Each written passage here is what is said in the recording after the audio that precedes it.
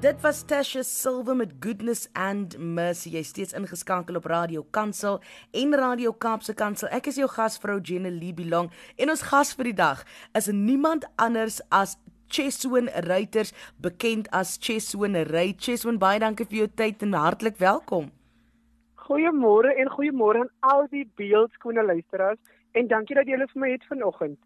Cheswyn, ek volg jou journey al voor jy nog famous was. So ek volg dit van daai tyd af. Jy's natuurlik daar van my hood, soos hulle sê. Ja. Maar vertel bietjie vir ons luisteraars wat dalk nou net vir Cheswyn Ray op televisie op Emo Adams se show leer ken het. Wie is Cheswyn? Van waar is jy? Nou, Cheswyn is 'n 24-jarige jong ouetjie, vaal gesiggie, van 'n klein dorpie in die Boland met die naam Woester. Ek het groot geraak in die kerk en ek het begin sing op die ouderdom van 10 jaar oud. En ek onthou die eerste Sondag toe roep my pa vir my vorentoe, obviously 'n Pinksterkerk, toe roep my pa vir my vorentoe en toe sê my pa vir my, ek weet nie wat ek kan doen nie, maar vandag gaan jy vir die mense sing, die Here sê. Ek ken mos daai ouers wat voel die Here sê, vandag moet jy dit doen. So toe sê my pa, die Here sê ek moet vandag sing. En nervously het ek begin sing. Ek onthou die liedjie was Die Strength is Perfect. En ever since daai Sondag, toe gaan ek huis toe sê vir my pa, die is wat ek wil doen. Ek wil musiek doen. En nou is ek geseënd om te doen wat ek nog altyd wou doen. Cheswyn, maar baie mense se ouers sê vir hulle nie musiekie, want daar's nie geld in musiekie. Hoe gaan jy eet? Gaan swat iets ordentlik? Hoe het jou ouers daaroor gevoel? Okay, generally die interessante storie wat mense nog nie weet nie. En ek deel dit graag nie. Ek het gaan studeer 'n paar jaar terug en ek het baie moeilik ingekom. Wat gebeur het was ek was provisionally aanvaar by university en toe die dag toe ek moet kom om aanvaar te word, toe sê hulle vir my ek is nie aanvaar nie vir 'n ander program vir psychology. En toe sê my pa hulle vir my, wat kom ons try die onderwys ding. En my pa wou nog altyd gehad dat ek onderwys doen. En ek sê toe nee, maar dit gaan nie werk nie, maar kom ons gaan try. Ons kom toe by die vrou en die vrou sê vir my, julle gaan maar terug huis toe gaan want hier by die universiteit is die plekkie. En ek sê vir haar, wat sal die Here plek maak? En sy sê vir ons gaan so op die waglys sit, maar daar's 1000 ander mense bo jou. En die Bybel leer ons vir ons van die wat laaste was sal eerste wees. Yes. Terwyl ons huis toe ry, toe bel dieselfde vrou vir my om te sê dis aanvaar. En ek het toe onderwys gaan studeer. Ek het dit gehad want dit was nie wat ek wou gedoen het nie. En my pa het vir my gesê dis sal deurdruk want musiek het nie geld nie. Musiek gaan nie veel inkomste gee nie, musiek gaan nie veel lewe gee nie. En ek het deurgedruk en net voor my finale jaar te sê, die man, die werk nie vir my nie, want as jy nooit gaan doen wat vir jou happy maak, gaan jy dit geniet nie. En ek het toe my studies op hold gesit en letterlik soos 3 week of wat dan na toe huis toe trek. Toe bel iemand om te sê, ek is in die kompetisie in. En toe dink ek, look at Jesus. Wow, ja. Ek is nou half stom geslaan. Net 'n paar weke nadat jy jou studies op hul sit, kry jy die oproep. Maar nou, en ek het letterlik dit is gebeur wat as jy bid voor jy besluit te neem. En dis een ding wat my ouers vir my geleer het, is dat ons moet nie net haas besluite neem. Ons moet dink oor wat jy wil doen en bid oor wat jy wil doen.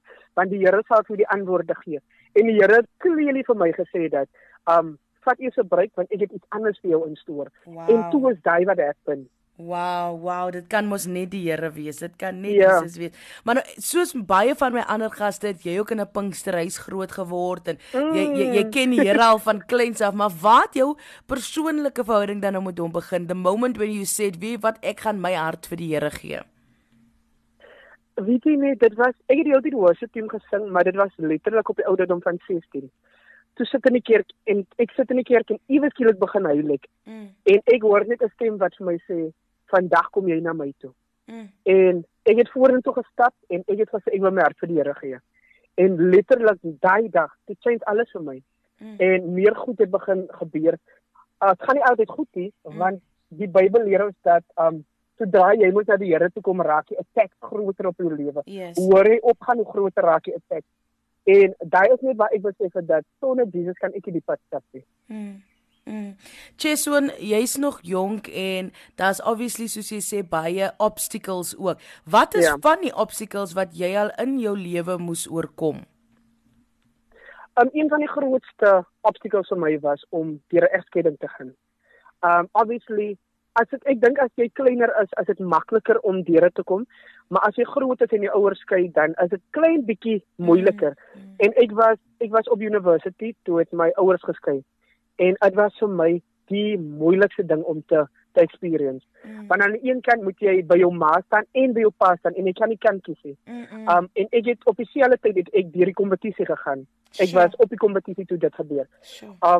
So it was vir my 'n tough experience, maar dit het vir my geleer dat goed gaan gebeur in die lewe waarmee ons gaan happy wees nie. Maar alles gaan oor hoe jy dit gaan hanteer. En ek moet 'n besluit maak. Ek gaan my kop oplig en ek gaan deur die ding stap. Die ander obstacle was om vir my ouers te sê dat ek nie happy is met wat ek doen nie. Ek is happy met onderwys nie. Daai was jy kan net dink hoe kan dit ouers gaan reageer as jy vir hulle moet sê jy wil nou musiek doen. So dit was hulle het dit maklik gevat en dit was vir my moeilik geweest. Die derde en dis die laaste een. Die derde ding was my ma siek geword, sy het epileptiese aanvalle gekry en sy het vir operasie gegaan. En ek moes letterlik 'n breek vat van my lewe af om na my ma te kyk. En letterlik ek was so bekommerd oor wat nou my lewe staan stil.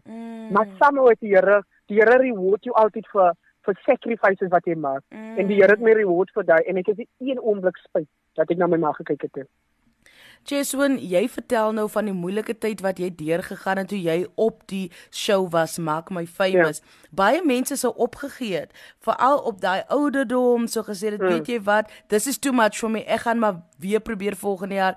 Waar het jy die krag gekry, die moed gekry om aan te gaan en wat sou jy vir iemand sê wat dalk vandag deur 'n moeilike tyd gaan en wil opgee op iets waarmee hy of sy besig is? Sien die Bybel leer en jammer dat ek heeltyd na die Bybel toe gaan. Nee, maar dit is hoe ek groot geword het. Die Bybel leer vir ons dat hy wat in die skuilplek van die Allerhoogste sit, sal vernag in die skadu van die Almagtige. Meaning dat as ons by die Here gaan skuilplek soek, as hy waar ons vertroosting gaan kry, waar ons comfort gaan kry, waar ons veilig gaan wees.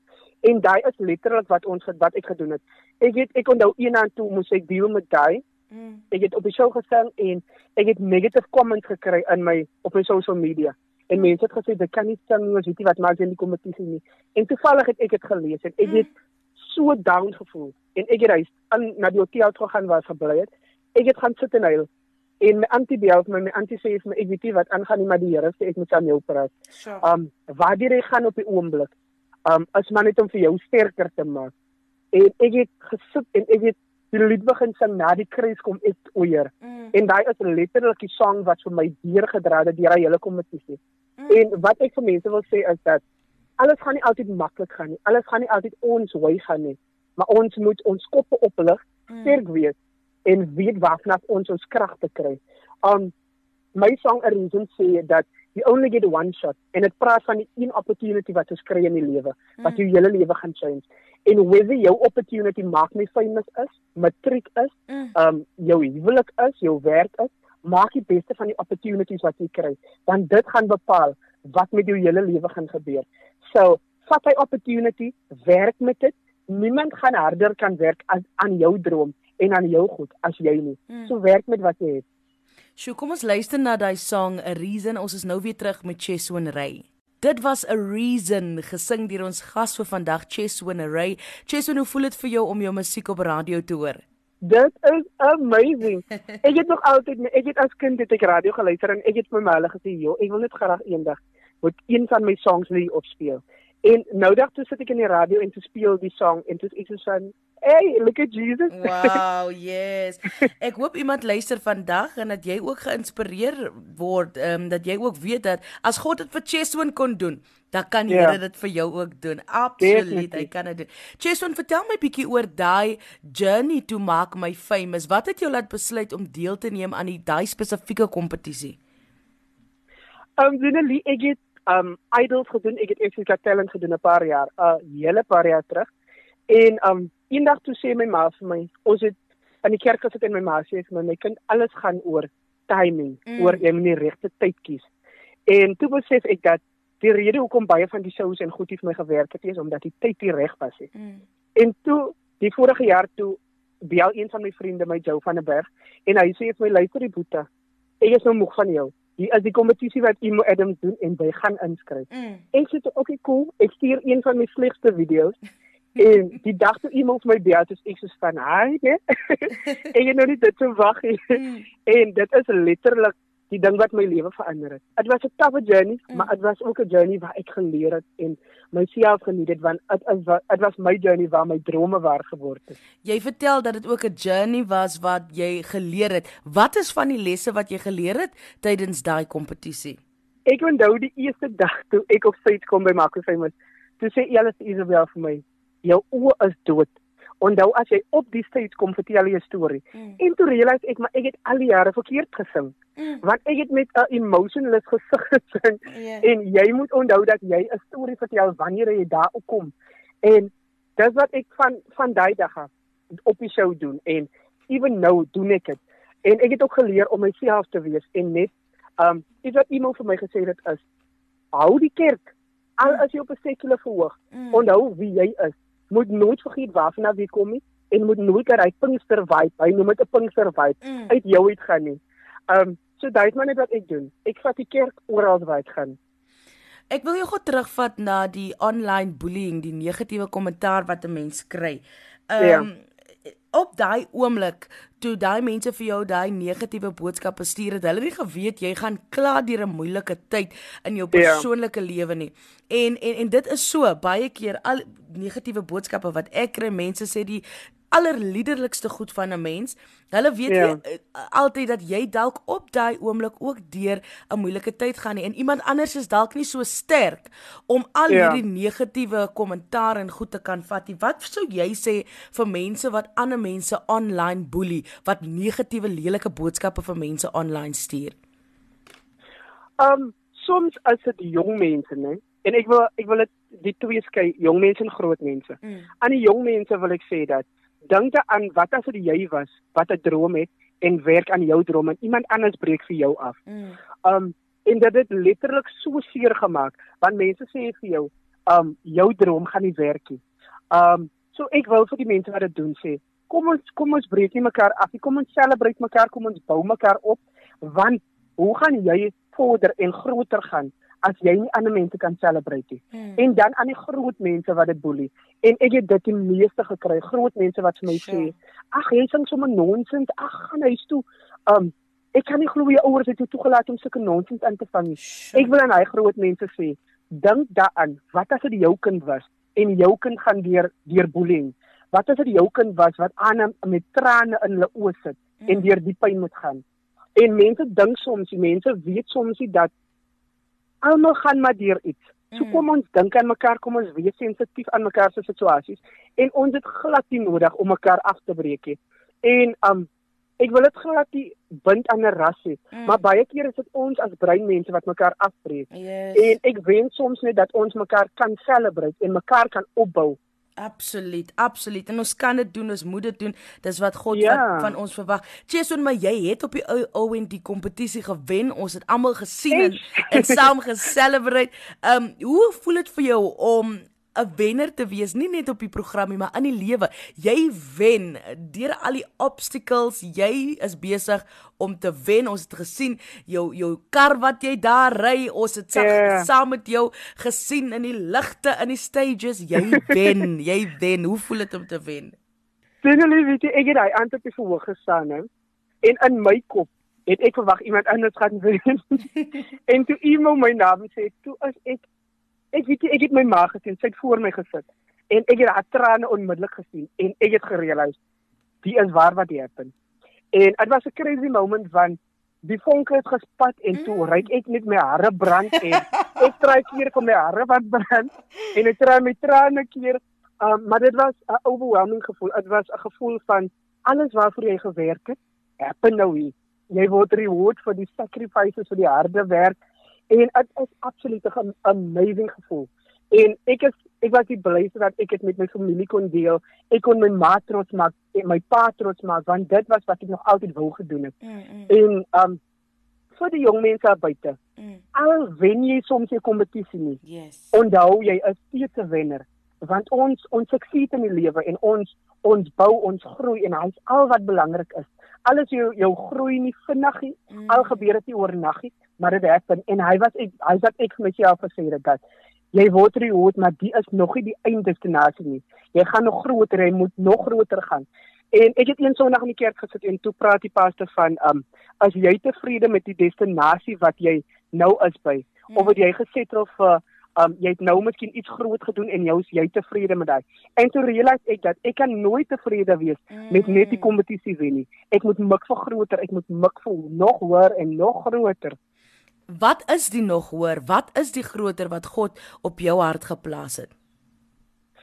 Finally, ek wil baie graag oorsee gaan en ek wil met mense soos Beyoncé, John Legend, ek wil saam hulle werk. So ek het vir die Here gesê ek gee vir hom so wat 'n jaar of 2 kan en dan wil ek daar gaan wees. So ek wil awards wen, ek wil musiek release, ek wil vir my ma 'n mansion koop, my pa 'n mansion koop en ek wil definitief groot gaan in musiekbedryf.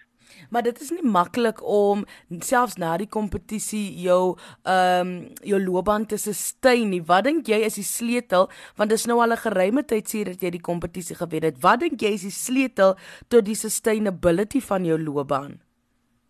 Dit is 'n interessante vraag en ek sal sê die geheim lê in werk nog steeds hard. Moet nooit dink dat jy by 'n punt gekom het waar jy nou het alles bereik so jy hoef nie meer hard te werk nie. Werk hard vir wat jy wil hê. Set vir jouself goals. En sodra jy die een goal geset het en gemaak het, set vir jou 'n groter goal en dit is heeltyd wat ek doen.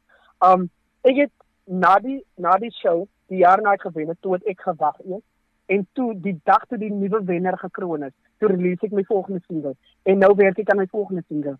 So die geheim is om heeltyd te werk. Alles is in die stilte, al weet mense nie werk vir wat jy wil hê. En dan die ander ding is, iemand het vir my gesê, onthou om nederig te bly. Want baie keer maak jou gift maak jou deure oop en jou personality maak jou deure oop. En die Bybel praat van hoogmoed kom net voor die val. Yes. En die boodskap daarin is om nederig te bly sodat die Here jou kan gebruik. En die oomblik as ons nederig is nie, dan kan die Here nie werk deur ons nie. So die geheim is om altyd deur nederig te bly.